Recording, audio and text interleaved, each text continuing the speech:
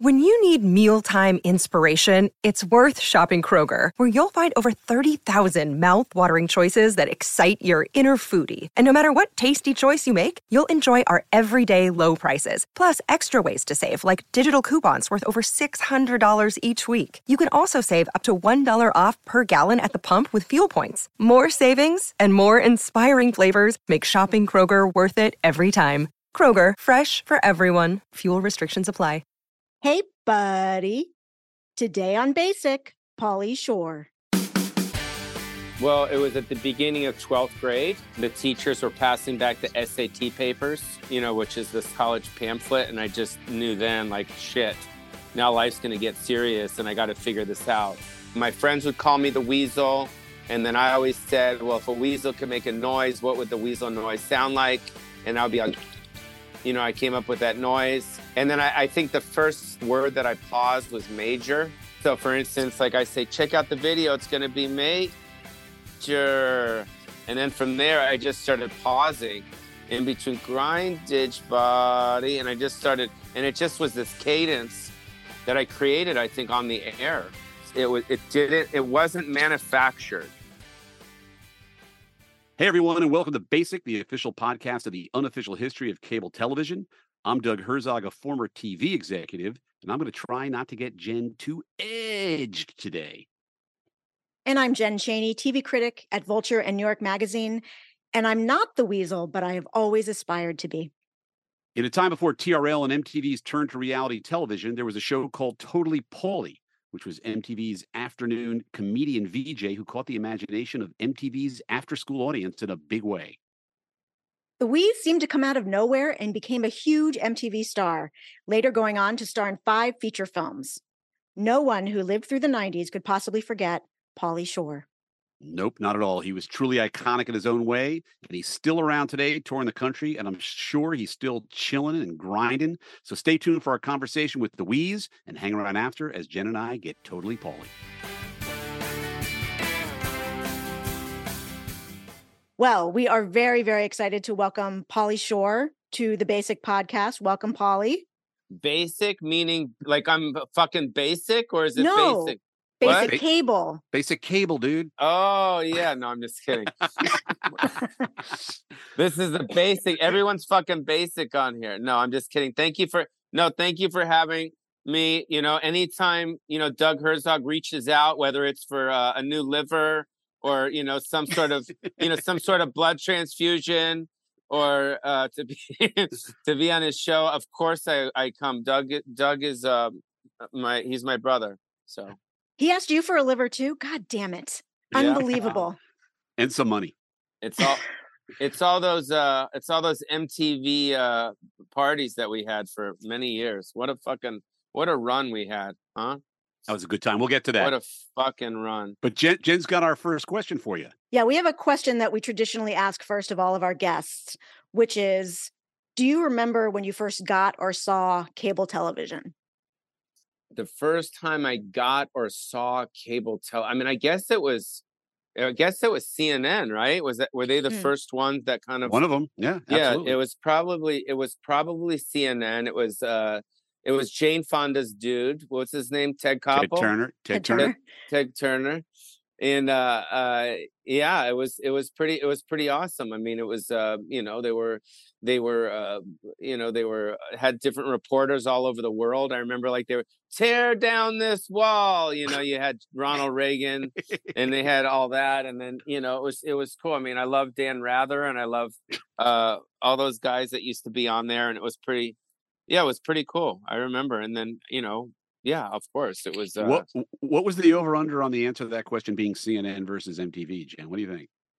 I don't know. I'm think surprised. CNN was first, right? They definitely were. They were first. Yeah. Definitely so were first. Yeah. That makes sense. There you go. So CNN was cool. It was. I used to watch with my mom a lot. The late great Mitzi Shore. So wait. So speaking of your mom, you grew up in Los Angeles in a real showbiz family, right? Your dad was a stand-up comedian. Your mom was the late, very great Mitzi Shore, who ultimately owned and ran the Comedy Store to great success, launching all kinds of stars. I have a great photo of me, you, and her in the hallway right behind the original room. It's pretty awesome. I would love to see that. I remember going up to her office to see her. It was cool, you know? It was cool. It was like we were all hanging out. Yeah. She loved you so much. Yeah. So, was there ever any question, given all that you weren't going to go into showbiz? Well, I mean, you were there when I first started. So, I mean, you gave me my first break. So, I don't know. I mean, I just, I was in awe of the comedians. I would follow them around. When George Carlin was there or fucking Red Fox was there back in the 70s or Lenny Schultz, a lot of these guys would run around. I saw, Gallagher just passed away. Never underestimate the appeal of a man smashing watermelons, Paul. Yeah. Yeah. So he was there and it was just, I don't know, my brothers and my sister didn't get into it. They weren't really, in awe of the comedians, like a comic, when Robin and all these people would come in, I would follow them around like a little baby, Mm-hmm. I mean, do you remember, were there specific things like either advice they gave you or just things you picked up on from watching them that you kind of tried to model your own approach? Yeah, I always watched. I remember watching Richard Pryor a lot, and I remember watching Sam Kinison a lot. And the thing that I really took from them that I learned from them is to kind of, I don't want to say kill the audience with kindness. They would always, because those two guys especially, as you remember, they were very blue. They were very raunchy, and they would kind of be very dirty. But there was something so vulnerable and likable and sweet about them. Once they hit the stage, you never kind of knew, and immediately you loved them. So that was kind of like the one thing that I really learned from them, is to kind of kill them with kindness and kind of get into them first before you start smashing them with your jokes. Mm-hmm. So Sam, he was kind of a mentor to you, right? You were really and to hear, I think at least of people who didn't know Sam Kinison, which is probably most of the listening audience, to hear the word kindness associated with Sam Kinison is probably not something that, people would draw a straight line between. So I think the words, what was it about Sam that drew you to him, and also like that kind of kept him, interested in you? He was very likable. So when I say kindness, I think the word's called likable. So he was very likable on stage. So when he hit the stage, there was something that was very kind of endearing, and but it was sinister too. And then he would kind of come out with the screaming and all that after. But I don't know. I mean, even if you watch his first Letterman, he came out on stage, there was a smirk about him. He was charming. But man, when he got going, it was like, get out of the way. Yeah, once he got going, then that's another another thing. But I don't know. I mean, then I loved Robin Williams' kind of his ability to improvise, which was just fucking remarkable, because he would, I remember the mom's, what was it, like, I think the 15th Comedy Store anniversary at the Universal Amphitheater. And I remember Robin Williams just going on stage and pretty much improvising his whole act in front of, 6,000 people. Right. Because he came from that kind of that improv background. So all these different guys were just so remarkable. Yeah. Yeah. And Robin he wasn't always yelling the same way that Sam was, but he definitely had super high energy. Crazy and energy. just such a very fast brain. Yeah. And also a very kind person from everything I understand. Yeah. So what was the moment when you decided, okay, I'm actually going to try to get up on stage and do this? What was the turning point? Well, it was at the beginning of 12th grade. The teachers were passing back the SAT papers, which is this college pamphlet. And I just knew then, like, shit, now life's going to get serious and I got to figure this out.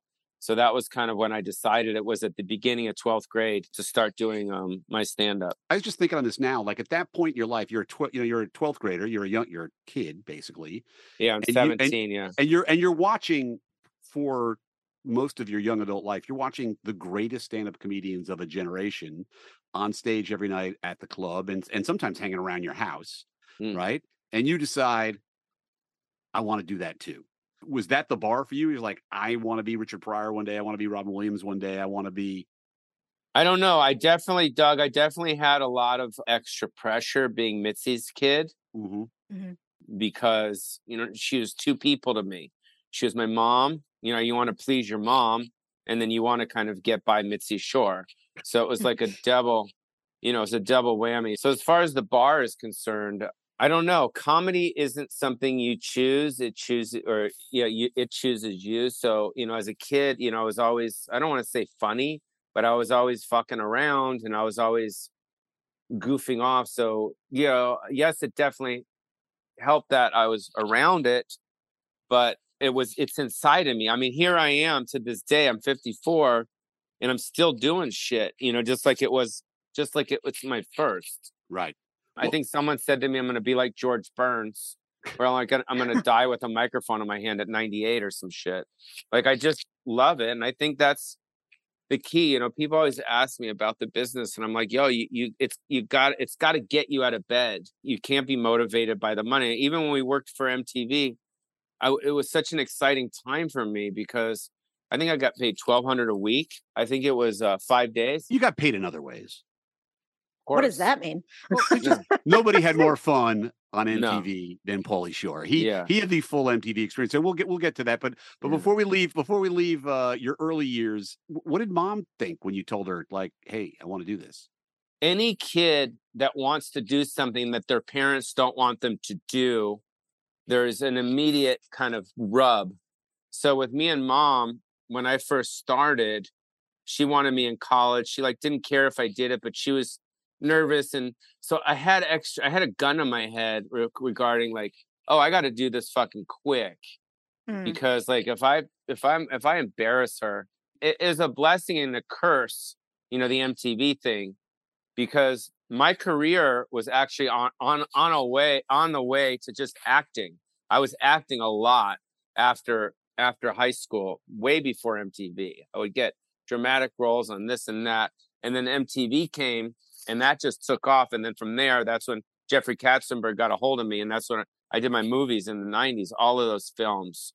So if it wasn't for MTV, I wouldn't be doing all those movies. But you never know. I could have won an Oscar.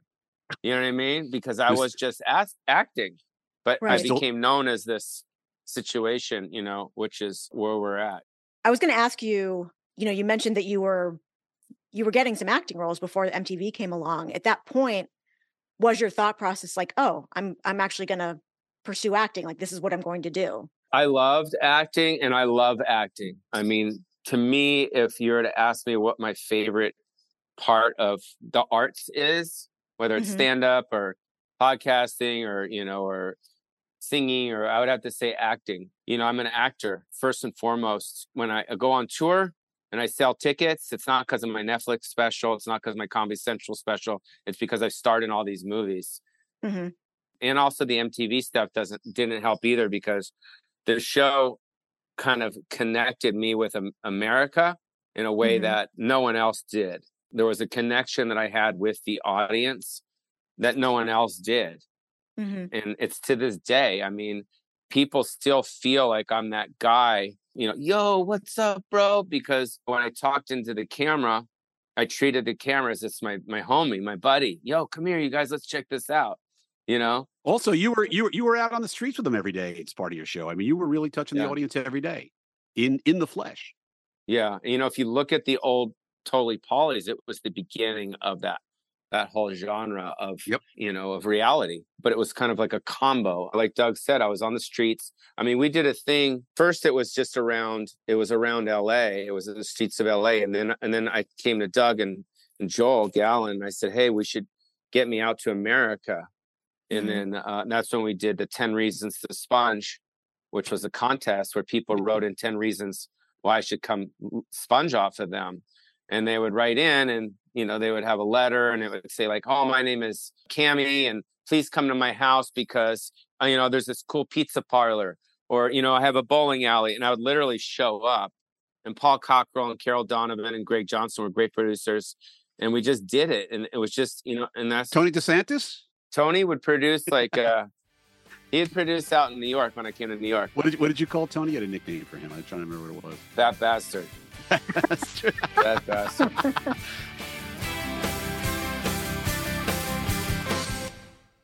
Hello, Pantheon podcast listeners. Christian Swain here to tell you more about my experience with Raycon earbuds. Our family now has 3 pairs of Raycon earbuds around the house, and my wife just grabbed a pair of the Headphone Pros to replace some headphones from a company that was double the price. And yes, she loves them. Now, if you haven't pulled the trigger on a pair of Raycons, or even if you have, but you're in the market for another pair because they're just that good, well, now is the time to check them out, because they just launched their upgraded model of the best-selling everyday earbuds. With Raycon's upgraded everyday earbuds, now you also get active noise cancellation, ergonomic design, and multi-point connectivity that lets you pair with 2 devices at once. New quick charge function, 3 customizable sound styles, plus awareness mode. Available in a variety of vibrant new colors to complement any and all skin tones. I even have a pair of earbuds in a cool green color. I have tried just about every earbud known to humankind, and these Raycons are fantastic. Seriously, if you've been wanting to check out Raycons, there truly is no better time. You're going to ask yourself why you didn't check them out sooner, and Raycon offers a 30-day happiness guarantee. So what are you waiting for? Go to buyraycon.com/Pantheon today to get 20% off your Raycon order, plus free shipping. That's right, you'll get 20% off and free shipping at buyraycon.com/Pantheon. buyraycon.com/Pantheon. Hey folks, Stefan Shirazi and Renee Richardson here from the Metallica Report. And we are proud members of the Pantheon podcast family, where the best of music and podcasts unite. We've got something pretty cool for you. We're giving away an exclusive Metallica merch package worth over $250. That's a whole lot of Scary Guys, Skulls, M72, and other sought-after Metallica swag. And we've made it easy for you to win. Follow and share the Metallica Report, and you're in the game. Go to pantheonpodcast.com/Metallica, enter your email, and hit that button to be entered to win. And just like that, you're eligible for our monthly exclusive Metallica merch package. And guess what, rockers? You can enter every month, so just do it. And while we love our global brothers and sisters, the lawyers won't let us ship outside the U.S.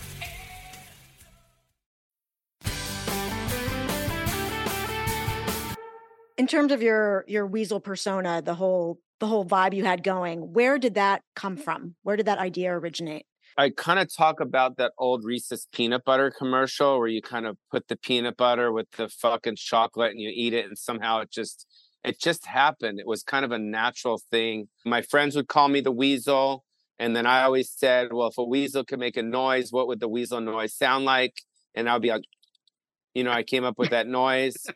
And then I think the first word that I paused was major. Mm. So for instance, like I say, check out the video, it's going to be major.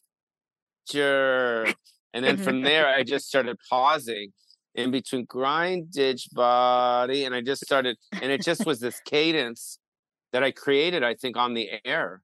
It wasn't manufactured.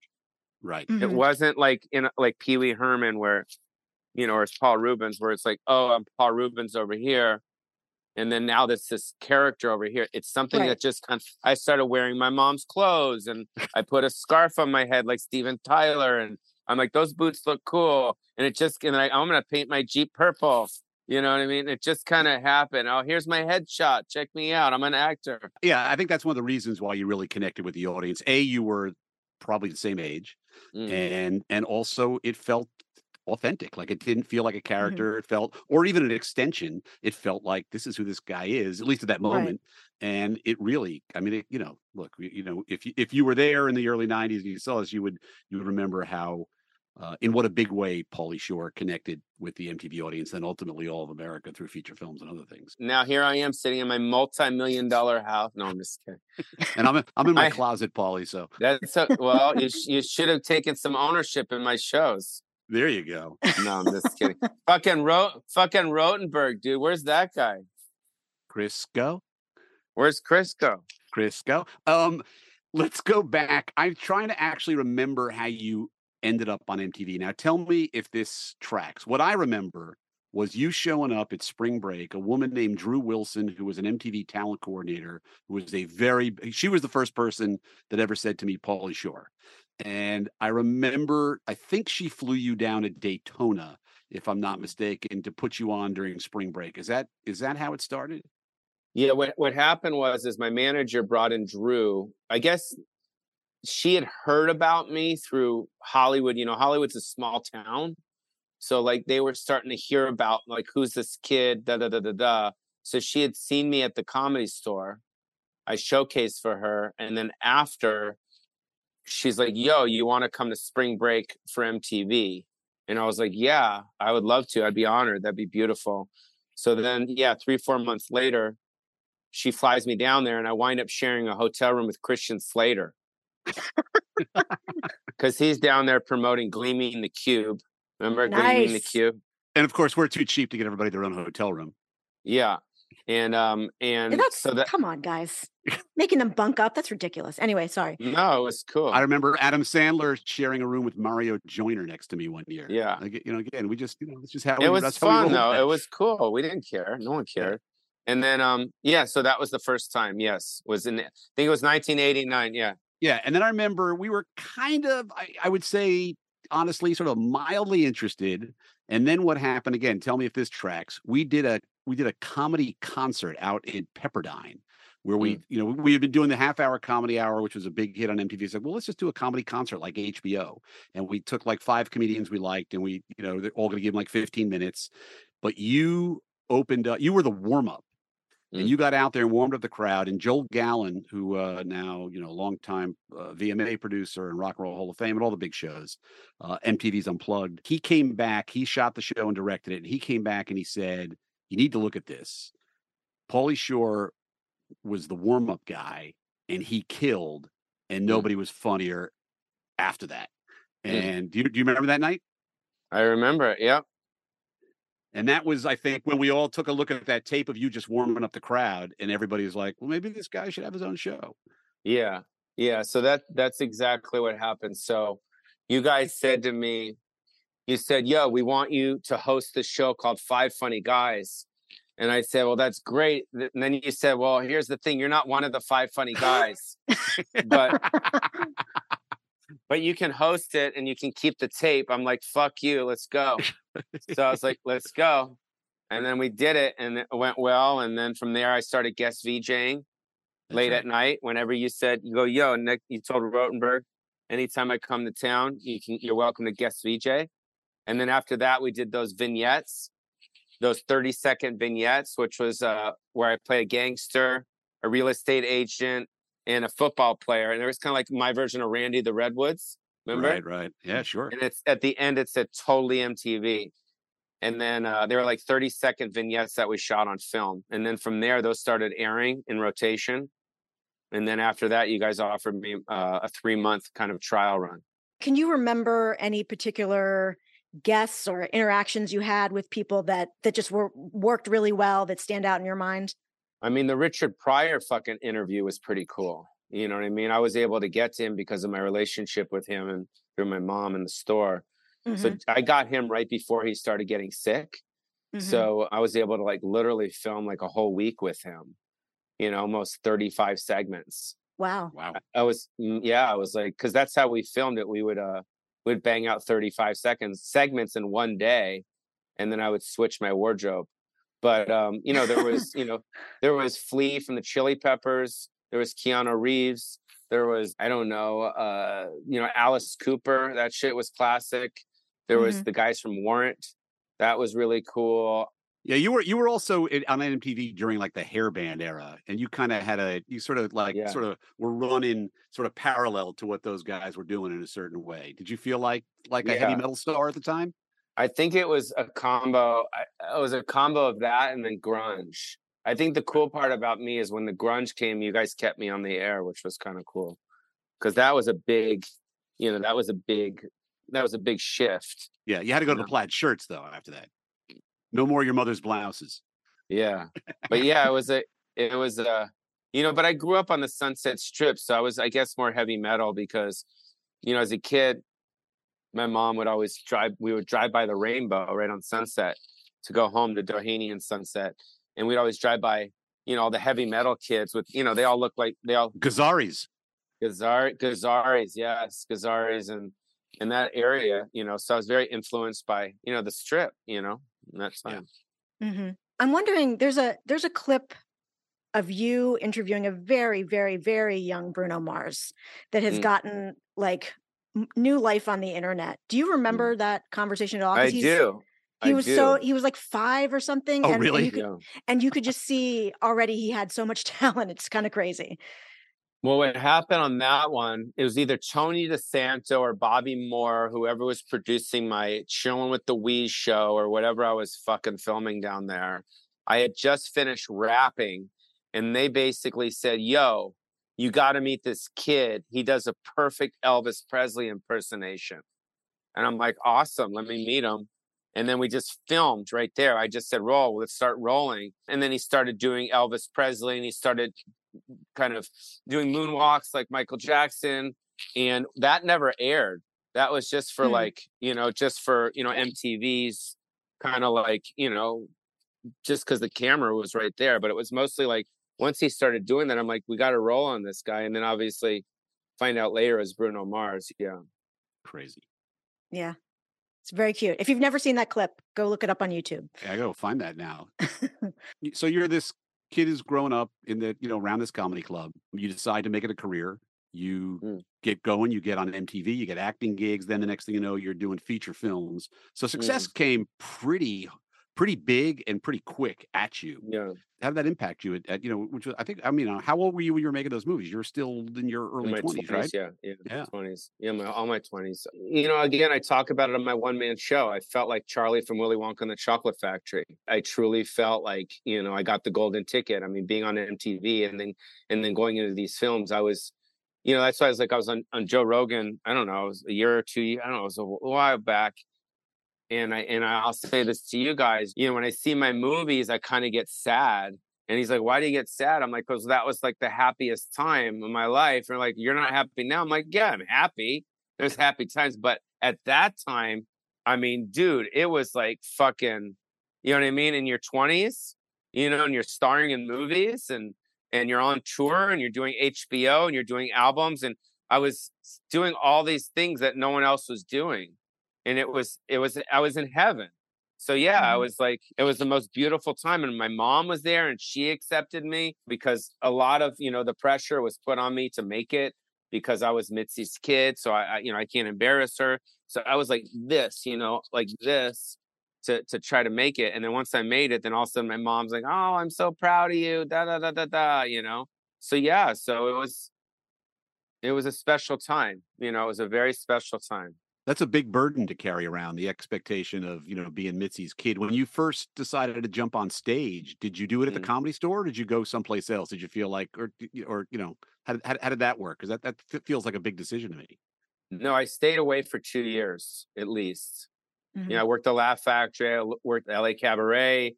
I went to Catch a Rising Star. I worked everywhere else but the Comedy Store. And then when I showcased for her, that's the name of my play. It's called Stick with the Dancing. So when I showcased for her, she's sitting in between Paul Mooney and Louis Anderson. And she's got her lineup there. And she's like, who's next?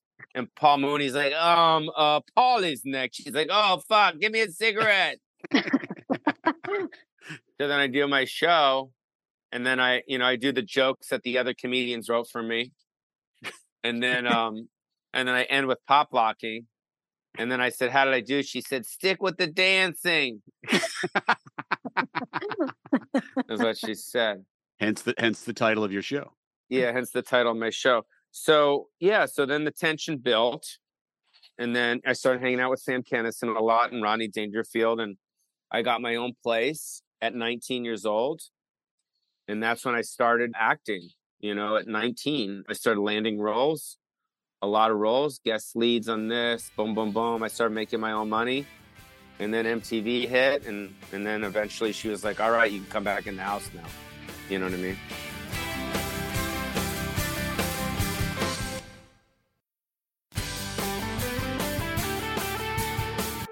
This is just a side note to the acting. When you were doing those acting roles, did you have like a different look? Was it like a more sort of conventional look than the one we would know you from today? Correct. Like shorter hair and collared shirts and like I still dressed the same way, but this was pre-Wheeze. This is before the Wheeze was even developed. I mean, you got to understand something. from 17, 18, 19, 20, I mean, it took me 5 years to like hit. Right. So that's pretty quick. That's very quick, That's quick. especially for somebody so young. Yeah, that's quick. Yeah. So I mean, it's good. It's good and bad because, you know, it's good because I was able to experience, but it was bad because I didn't get to develop. You know what I mean? Didn't get to develop slower the way the normal person. I mean, Jon Stewart, when I was on MTV, he wasn't. I don't want to say he wasn't anything, but He wasn't. yeah, he was. He wasn't Jon Stewart yet. No, he was trying to figure it out.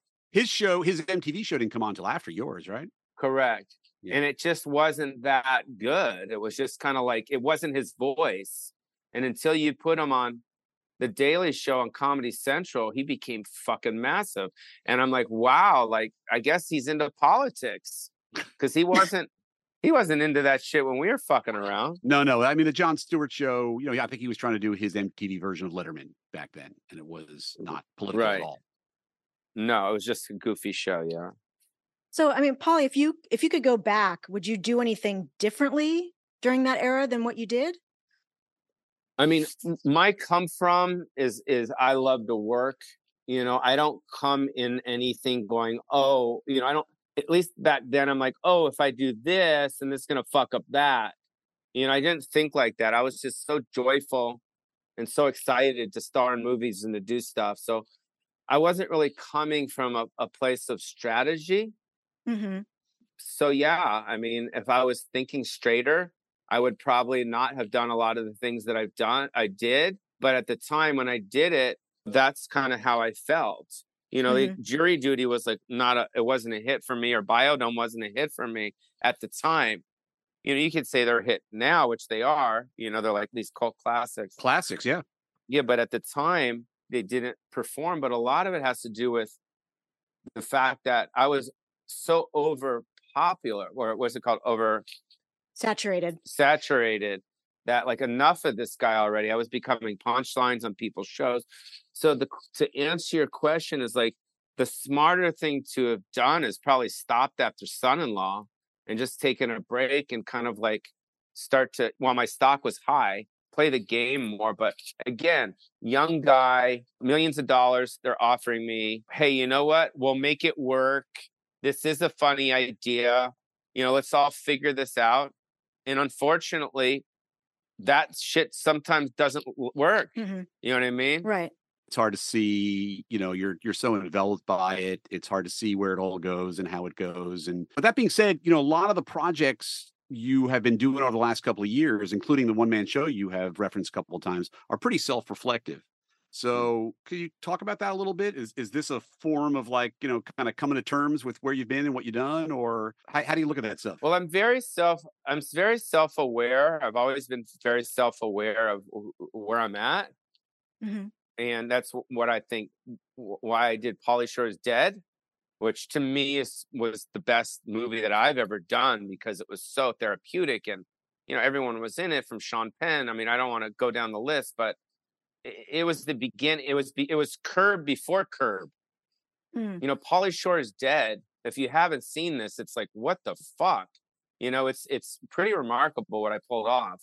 So I was very, you know, when you know, I fired Rotenberg and CAA and Bennett and all those guys, and I kind of spit myself out on the street. I did that kind of in a way because I just didn't feel joy anymore. I just felt like I was turning 30. You know what I mean? And I was like, I was burnt out. And then I went to group therapy and self-help and all these things to kind of just try to let go of everything that I had been through so I can move forward at 30. And once I got through that, I was able to kind of smile at the wheeze and smile at what I did. And that's where I wrote Pauly Shore is Dead. And to me, Pauly Shore is Dead was the beginning part of the second part of my career. So like Doug said, you know, all the stuff I've been doing the last 20 years, you know, it's all kind of you know, whether it's adopted, you know, whether it's Vegas is My Oyster or Pauly, all these projects that I did for Showtime or different specials, you know, I wouldn't have been able to do those, I don't think, if I didn't spit myself on the street. But if I would have stayed with Rotenberg, I could have been Howie Mandel. You know what I mean? And Howie's had a great career.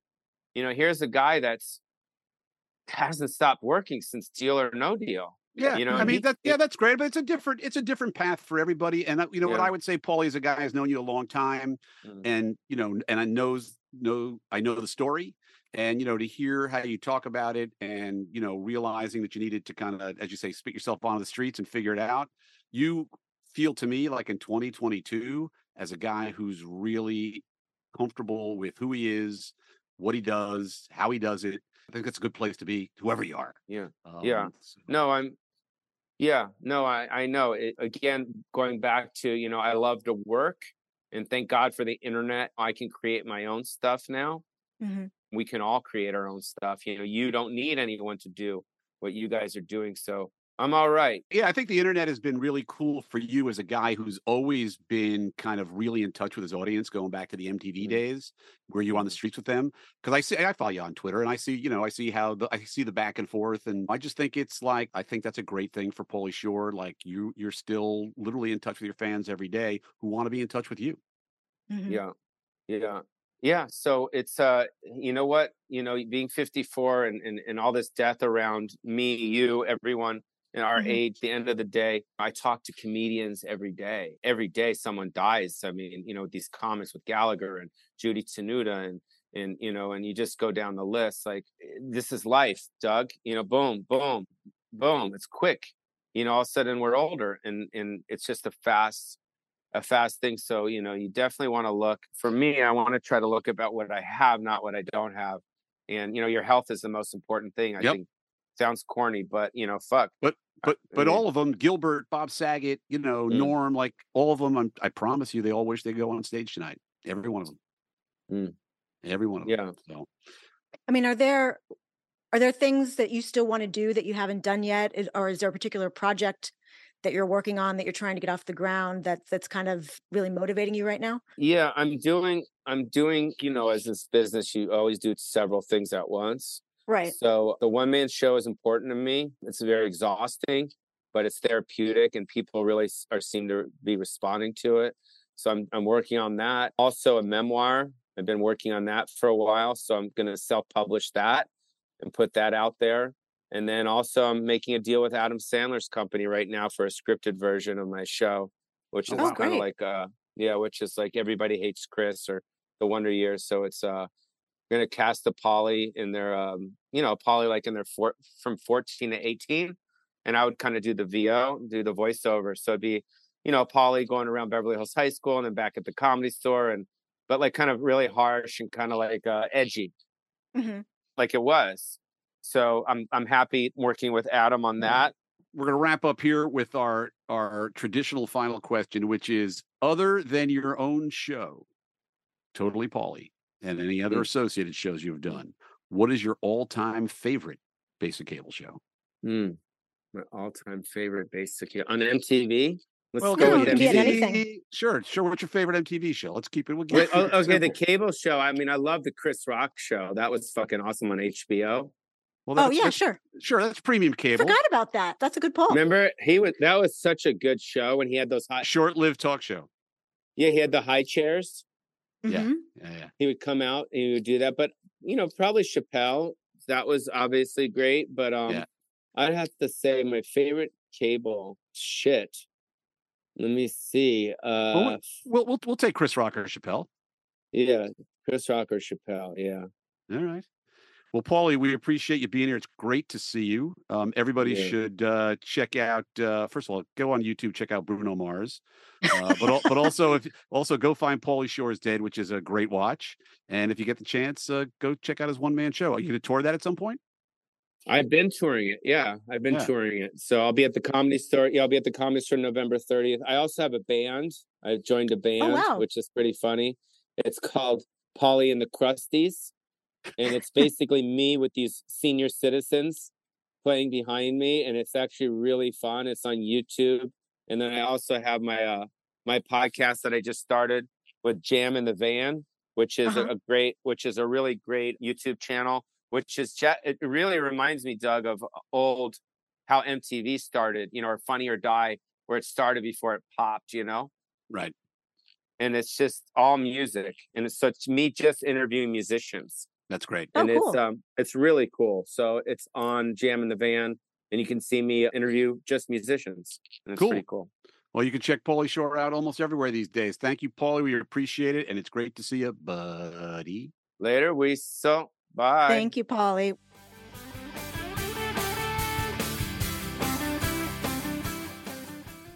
All right, Pauly Shore, the Wheeze was here. How did that go for you, Jen? One of the things that struck me about that conversation is, a lot of times people assume that if you have relatives in show business, parents, what have you, that you already are at an advantage and it's just going to make everything easier for you. And it was really interesting to hear him talk about the flip side of that, which is, he obviously was exposed to Richard Pryor and Robin Williams and all these great comedians. But there was this sense of like, if I get out there and start trying to be a comic, to be an actor, and I screw up, it's going to be a huge embarrassment for my mother. And so that's a different kind of pressure that I think a lot of times people just think, oh, you're a Nepo baby, everything works out for you. And I think it's a little more complicated than that. I think it is for sure. It's a real burden to a certain extent. And also in the business he was in, his mom theoretically, could do things for him, but at the end of the day, he's to get up on stage and win over an audience. Right. And that's where the rubber meets the road. And he ultimately did that. I can remember, we talked a little bit about this. I remember when he came to Spring Break, and this woman was very much, to her credit, Drew Wilson, who was an MTV talent executive. Fun fact, she was also Johnny Carson's assistant. Oh. So she'd kind of grown up around the Tonight Show. She had a great eye for comedians, honestly. She was the first person ever to say Jerry Seinfeld to me. Like early 90s, late 80s, can't remember. Certainly pre the show. Anyway, she brought Pauly down. And everybody was kind of rolling their eyes. It was like, oh, he's somebody's kid. And Drew was pushing him pretty hard. And it really wasn't until that following thing that we talked about where he actually got up in front of an audience and killed, where we all started to sit up and pay attention. And then everything didn't really matter. It's like, wow, this guy can get in front of an audience and he's got something and they seem to respond. And maybe we should be in business with him. Yeah. And I was thinking too, when you guys were talking about just his persona on camera, on MTV, on Totally Pauly, and like on one hand it was a persona, on one hand it kind of wasn't, because it felt like him. And I think he was just very natural on camera. Like he was saying, he just pretended like he was talking to people, and you really did, even if you weren't conscious of it, when you watch him, you do feel that. Like it felt like he was talking to you personally. I think that's right. He really had a great way in front of the camera and with his audience. And again, it wasn't too scripted or hardly scripted at all. So he was allowed to be himself, and he was, and it just, was one of those things that work. You can never predict these things. And it was a time, it was a place. He was the right guy at the right time on MTV. He had a little bit of that heavy metal thing. He had a little bit of the surfer dude thing. He was funny, and I don't know, he just tied it all together. He was, again, it's hard to imagine what a big star Pauly Shore was in the early 90s, but big enough to star in 5 feature films. Yeah. Yeah, definitely. And I think it's great that he's still, so active, so engaged, doing a lot of different things. And from what he said, clearly wants to get back into acting, and maybe even some serious acting, which may sound weird to some people, but I really would be interested to see him in a movie with Nick Cage. I would too. And it wasn't until doing research for this that I realized how much acting he had done previously. And then to hear him talk about, how important that was to him and how that's what he kind of really wanted to do. So I'd be curious to see him in a role. And I really sort of appreciate the stuff he's doing now, which is, sort of very self-aware, very kind of reflective. And, like I said, I think he's in a good place. He knows who he is. He knows who the audience is. They still want to see him, which I think is great. And he's still out there doing it. Yeah. Yeah. It was a good conversation. I'm glad we had him on. Yeah, me too. So some quality time with the Wheeze. We hope you enjoyed it, and we hope you'll join us next time on Basic. Basic is a Pantheon Media production in partnership with SiriusXM. Hosted by Jen Chaney and Doug Herzog. Produced by Christian Swain and Peter Ferrioli. Lindley Ehrlich is our assistant producer. Sound design and music by Jerry Danielson. Mixed and mastered by Brian Slesher. Recorded and edited by Zach Spizner. You can find Basic on Apple Podcasts, the SiriusXM app, Pandora, Stitcher, or wherever you like to listen. If you like the show, please rate, review, and share so other people can find us. Don't forget to follow the show so you never miss an episode.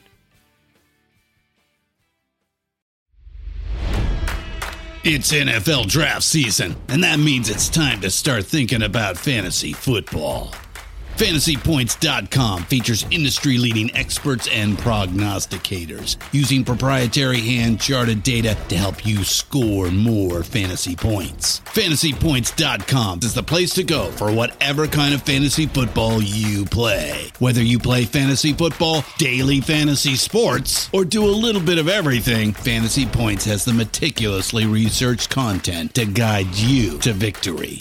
And why wait for the fall? Fantasy Points also covers the new spring football league, the UFL. Join the guru, John Hansen, Scott Barrett, Joe Dolan, and other massive names in the fantasy football universe with an exclusive offer. Use code Pantheon for 15% off any Fantasy Points package, including the all-in package, with access to every article, tool, and data nugget that Fantasy Points has to offer. That's FantasyPoints.com and code Pantheon for 15% off at Fantasy Points. FantasyPoints.com, code Pantheon. Score more fantasy points.